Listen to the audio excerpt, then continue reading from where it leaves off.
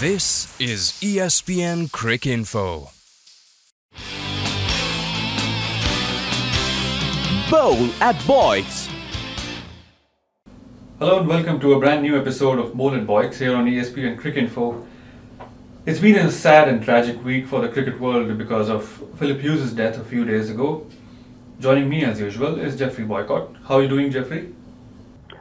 I'm pretty good. It is sad news. You've got to feel that it was a freak accident and that all these thousands and millions of cricketers that are playing all over the world and have done for 200 years, this is a very rare and unfortunate event for somebody to die when playing cricket. You've got to feel for Philip's family and his friends who were very close to him. They must be going through a terrible time. I mean, you send lots of boys and mothers send their sons off to cricket, and they don't expect them to come back the way Philip did. You're going to enjoy yourself at cricket. You've also got to think for the bowler. I mean, a lot of bowlers around the world, it's been part of cricket to try and get batsmen out, to try and be aggressive as well. A bowler not short ball, to test their courage and their strength of character. But you're not looking to, for the ball to do such damage as it did to Phillip Hughes. You're looking to get them out. So he must be having a terrible time. How he'll get over that and how the family and friends of Philip will get over it. I mean, we all know you have to in the end, but it's not going to be easy. And then there'll be players who will be thinking, hell, I've been wearing a helmet now for a few years, and I assumed that I'd be all right. That if I got hit on the helmet, I'll be fine, just be shaken up a little bit with the surprise of being hit in the helmet, but I wouldn't get a serious injury. So there'll be manufacturers and cricket authorities looking at helmets, see if they can make any improvement. But in the end, you just can't cover every bit of anatomy on a human being. Otherwise, we'd be in a suit of armour, and then we can't move and we can't play cricket. So there'll be a lot of people asking various questions about themselves, about helmets, protective helmets. Maybe players and coaches will be thinking, well, crikey. I think more people do get hit today because of one-day cricket a great deal. In one-day cricket, you play 20, 40 overs, 50 overs, and you feel as a batsman, you must do, the modern youngsters, I have to hit it, I have to score off it, so everybody's hooking and pulling and having a go at things. And when you do that, because you can't afford to let the ball be a dot ball in the scorebook, you think of 2020, 120 balls, you're virtually trying to score, 8, 9, 10 runs and over.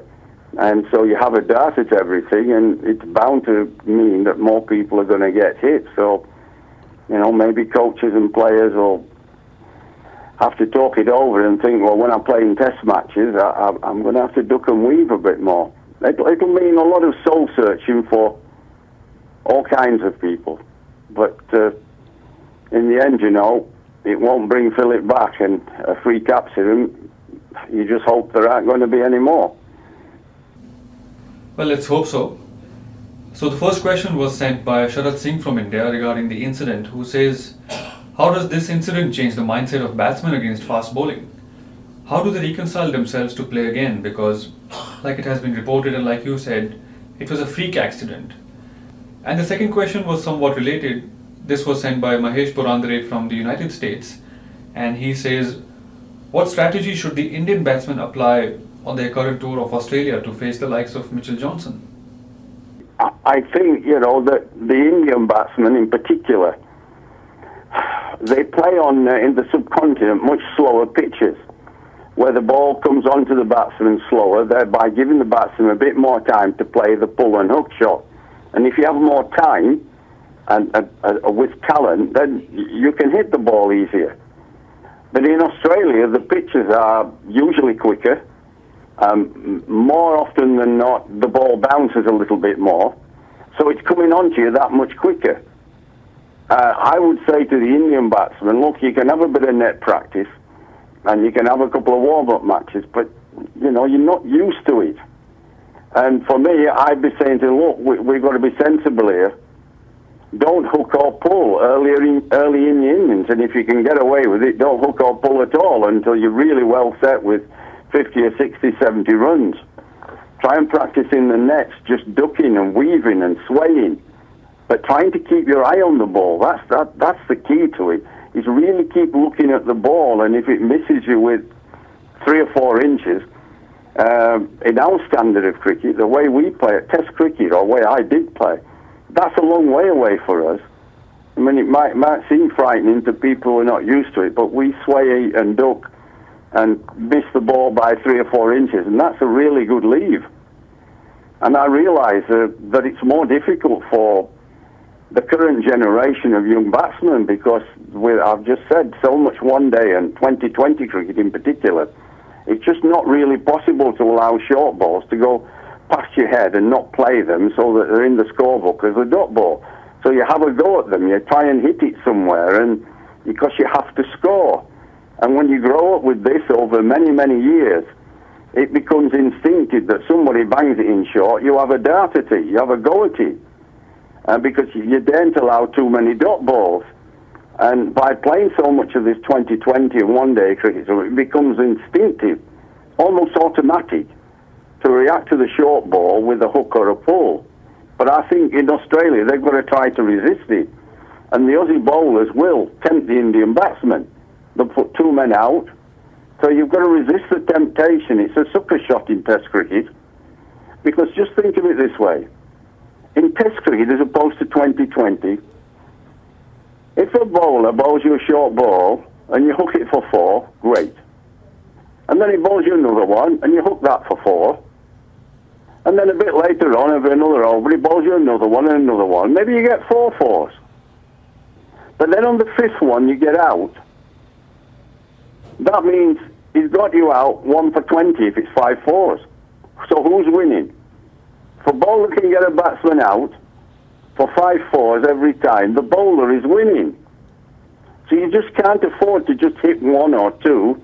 In 2020, that would be brilliant. You say, crikey, I've hit 5 fours in 20 runs in 5 balls. Look at my strike rate that all set. The Beyonce, what a fantastic 2020 player. But Test cricket's not like that. You've got to get big scores. You can't get quick 20s. You've got to get slower. You get quick 70s or quick 100s, great. But if you can't get them quick, get them slow. Because 70s and 100s win Test matches. And you've got to remember this in Test match cricket. Just hitting a couple of boundaries, not going to get you big total. So try to duck and weave. And if you keep ducking and weaving, the fast bowlers will get tired of bowling short because it takes a lot out of them. And the more the Indian batsmen have a go at the short stuff, they'll get more. And he asked me specifically in that question about playing Mitchell Johnson. He's a fantastic bowler at the moment, except he's very fast and at the moment very good and very accurate. Accept that. There's no shame in it, no embarrassment. Play him out of the attack. Make a plan to be patient. Even if you don't score many runs of him, make sure he doesn't destroy the batting lineup like he did against England. Getting wickets at 14, you have no chance of winning the Test. That's what he did to England. Runs for India are the key. And no matter if it takes a batsman longer than normal to get them, just get them. Alright, let's take the next question. This was sent by Harsh Dang from Canada. This is also about India-Australia. He says, India were thrashed in England, but I think that was because they struggled against swing. And James Anderson was the main bowler who troubled them. Mitchell Johnson, everyone knows, is a top bowler, but he's not really a swing bowler. He scares you by the bouncers, the pace. So do you think if India plays the short ball well, they have a chance?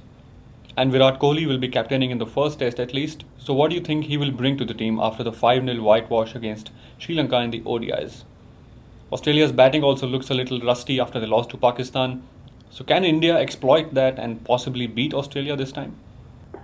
Well, there's always a chance in a 2-horse race. Anything can happen. But if I had to be a betting man, I'd say if India play the short ball well, they will have a better chance of beating Australia.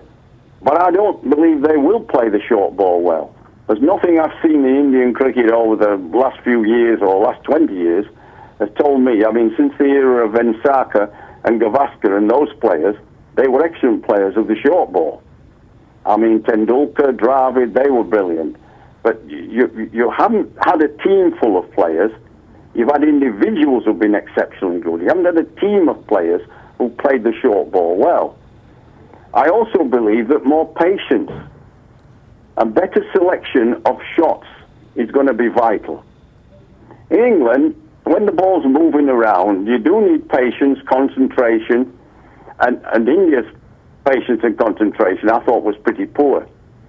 Yes, the ball won't move as much as in England, but in Australia it doesn't need to move as much, because when you've got pace and the extra pace, the ball hurrying onto you, the extra bounce, it doesn't need to do as much, because you have to move that much quicker as a batsman to play the shot, defensive or attacking. And with that extra pace and a little bit of extra bounce, you only need a small amount of movement and you nick it. So, and don't even think about the Australian batting. Yeah, it wasn't so clever against Pakistan and so forth, but look, that's the turning ball.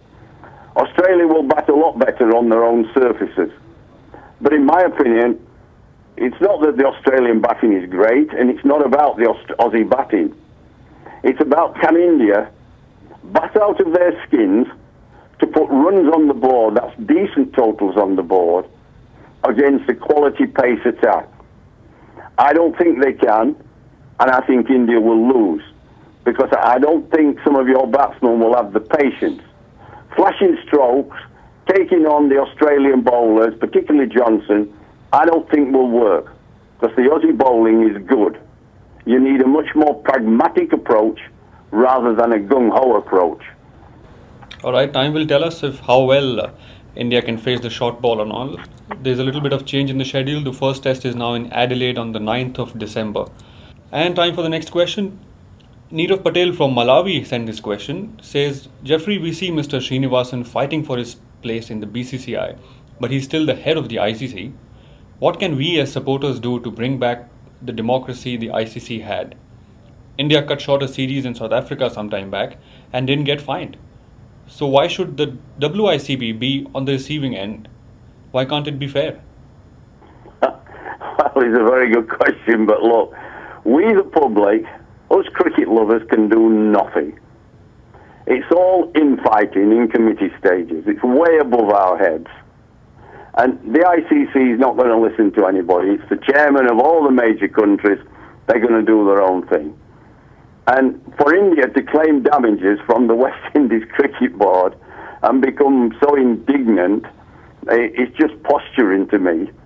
The West Indies Cricket Board don't have any money. So it'd be like getting blood out of a stone. You were quite right. India did a similar thing to South Africa, cutting out the iconic Cape Town Test match at New Year, which cost South African cricket millions of dollars in lost revenue from TV and sponsors, and it let down the South African public who wanted to see the match. What's good for the goose is good for the gander, we say in England. So India did it to South Africa.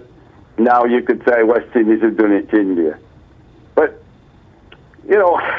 it wasn't really the West Indies Cricket Board. It was the West Indies players. They withdrew their labour. They went on strike.